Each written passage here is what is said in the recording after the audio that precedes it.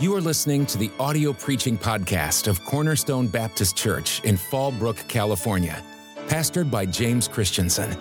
Though located in the heart of Southern California, you will hear powerful, relevant, and life-changing preaching from the Word of God. Pastor Christensen believes that every Christian can reach their potential for the Lord.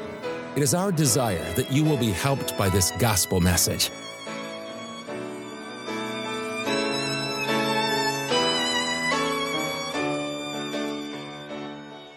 Welcome back to part 2 of Under Pressure. Now, this is a little bit different than some of the other studies. If you're able to, I want to encourage you right now to get a pen or pencil and a paper. I've got several pointers for you and a lot of scriptures. So it might really be helpful to write down these scriptures, to look them up later, to study them and see what God shows you and just strengthens in your heart on this topic of how to handle being under pressure. Okay, we're going to get right into it. Again, this portion is specifically, again, I just want to thank Miss Debbie Pride that she helped me tremendously in this area. And she helped me look up these scriptures and really see how much help there is in the Word of God. So these are some things to remember and to where to turn to when you're under pressure. Not letting it overtake you, not letting it pull you down into the depths of depression or the anxiety-riddled life that we can live, but rather live in the Word of God and in His promises. So first of all, you don't have problems, ladies. You have challenges. It is so true. 1 Corinthians 10:13 says, "There hath no temptation taken you, but such as is common to man. But God is faithful, who will not suffer you to be tempted above that ye are able, but will with the temptation also make a way to escape, that ye may be able to bear it." Right there, the Lord saying, let's stop taking the world's terminology and let's have some hope. The Word of God is full of hope, ladies, and sometimes that's exactly what I need in my day, in that hour. But I need to be willing to stop my thoughts, to stop the actions and the way in which I'm going, and look to the Word of God. Next, expect things to go wrong. Now, I'm not encouraging you to be, like they say, a negative Nancy, but there are things that are going to go wrong. They will go wrong. Everybody's personality is different, and mine tends to like to try to think out all the ways that they can go wrong so that I'm prepared for any situation. But the Lord also talks about not preparing ahead of time in some situations, even our answer. He wants to rely on us to rely on Him rather so much that we're willing for that Holy Spirit to be our mouthpiece. Psalm 34:19 says, "Many are the afflictions of the righteous, but the Lord delivereth him out of them all." Also write down Proverbs 14:4 for expecting things to go wrong. But if things don't go wrong, that might mean that I'm all by myself and I haven't let anybody into my world. And God wants us to influence, to encourage and be encouraged back by others in this world. Next, God designed one day for rest. Take it. That's a hard one too, because even on the day of rest, the day where we worship the Lord, we give back, we receive from Him, we can also be busy even in that very day. Exodus 23:12, write down for that one.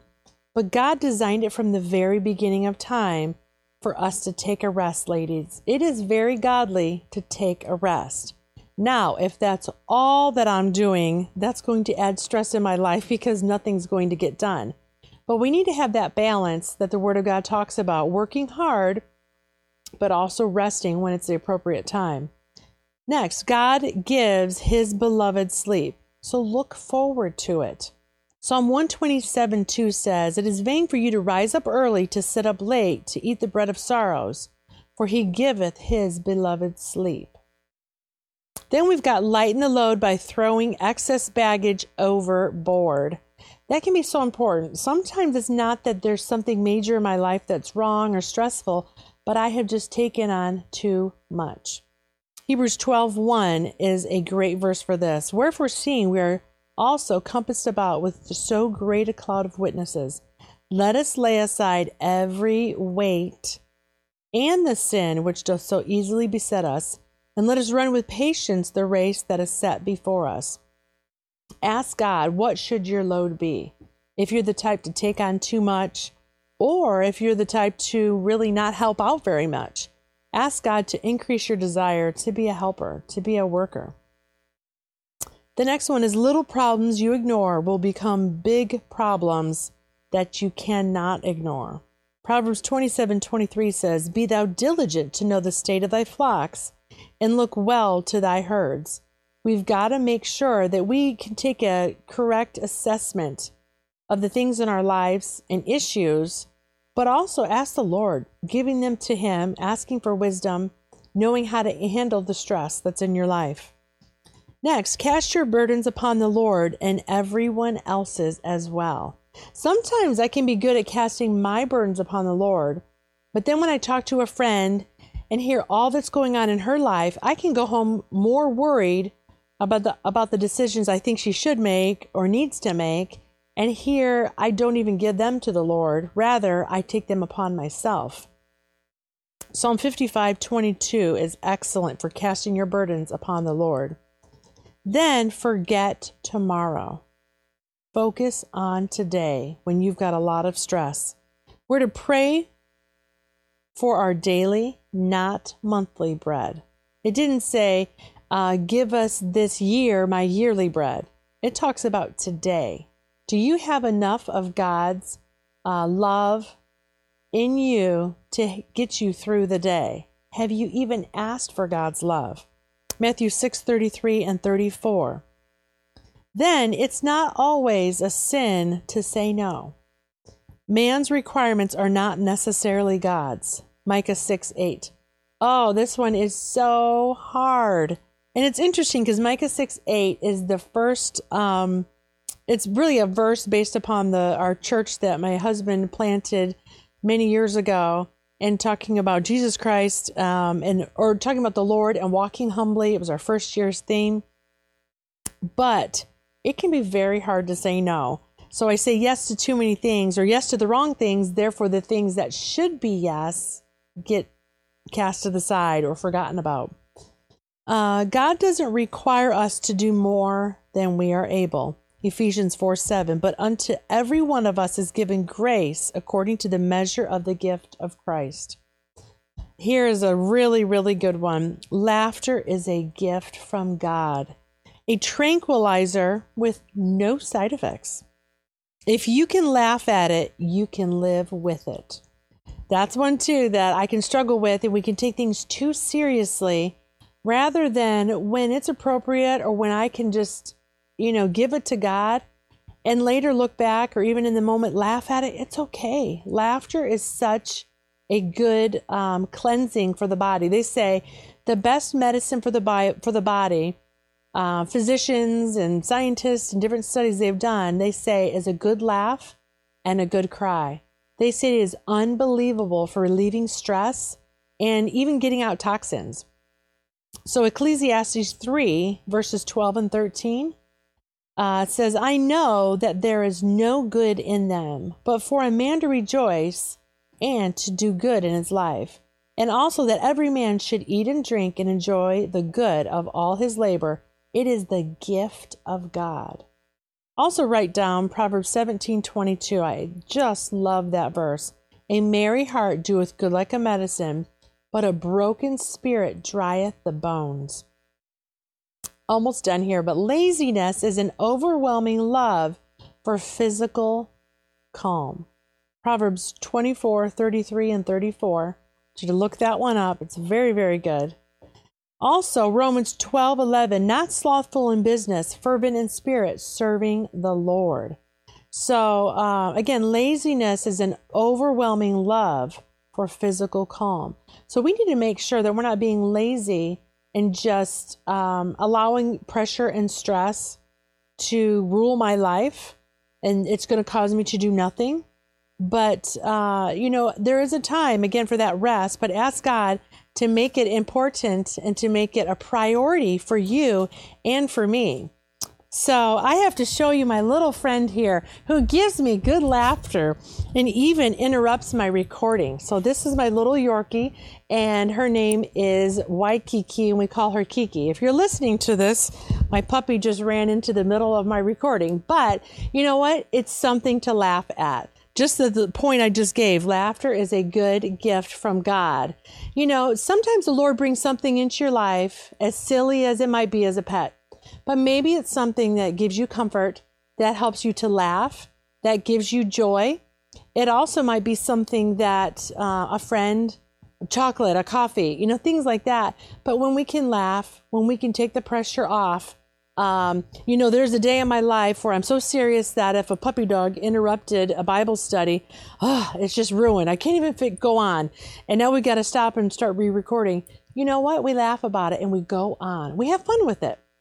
You know what? I think she needs to learn what to do under pressure as well, instead of barking so much. Next I have is develop routines, predictability, think ahead. Proverbs 10:4-5 says the ants are a people not strong, yet they prepare their meat in the summer.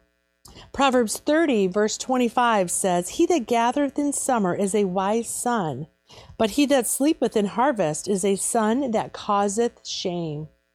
Then we've got thankfulness is the number one stress buster. I can attest to this, ladies. When I stop in a stressful situation and I just start thanking God, Lord, this is a horrible thing that's come into my life, or situation, or what someone said to me, or this pressure of the finances. But you know what? I'm so thankful for where I live, for the blessings you give me. And when I start listing them, it's amazing. The Lord allows that stress to just, roll off my back. Doesn't make it always go away, but he allows me to realize, Angie, you're stressing over something that maybe I put in your life, and you're not even looking at the things you could be thankful for. Philippians 4:6-7, be careful for nothing. And it goes on. Also Colossians 3:15, and let the peace of God rule in your hearts, to the which also ye are called in one body, and be ye thankful. You know, cultivate an attitude of thankfulness in every situation. I really encourage you to do that. Stress can become manageable when we learn to come to God with all of our cares and all of our requests, but we have a genuine thankfulness in our heart.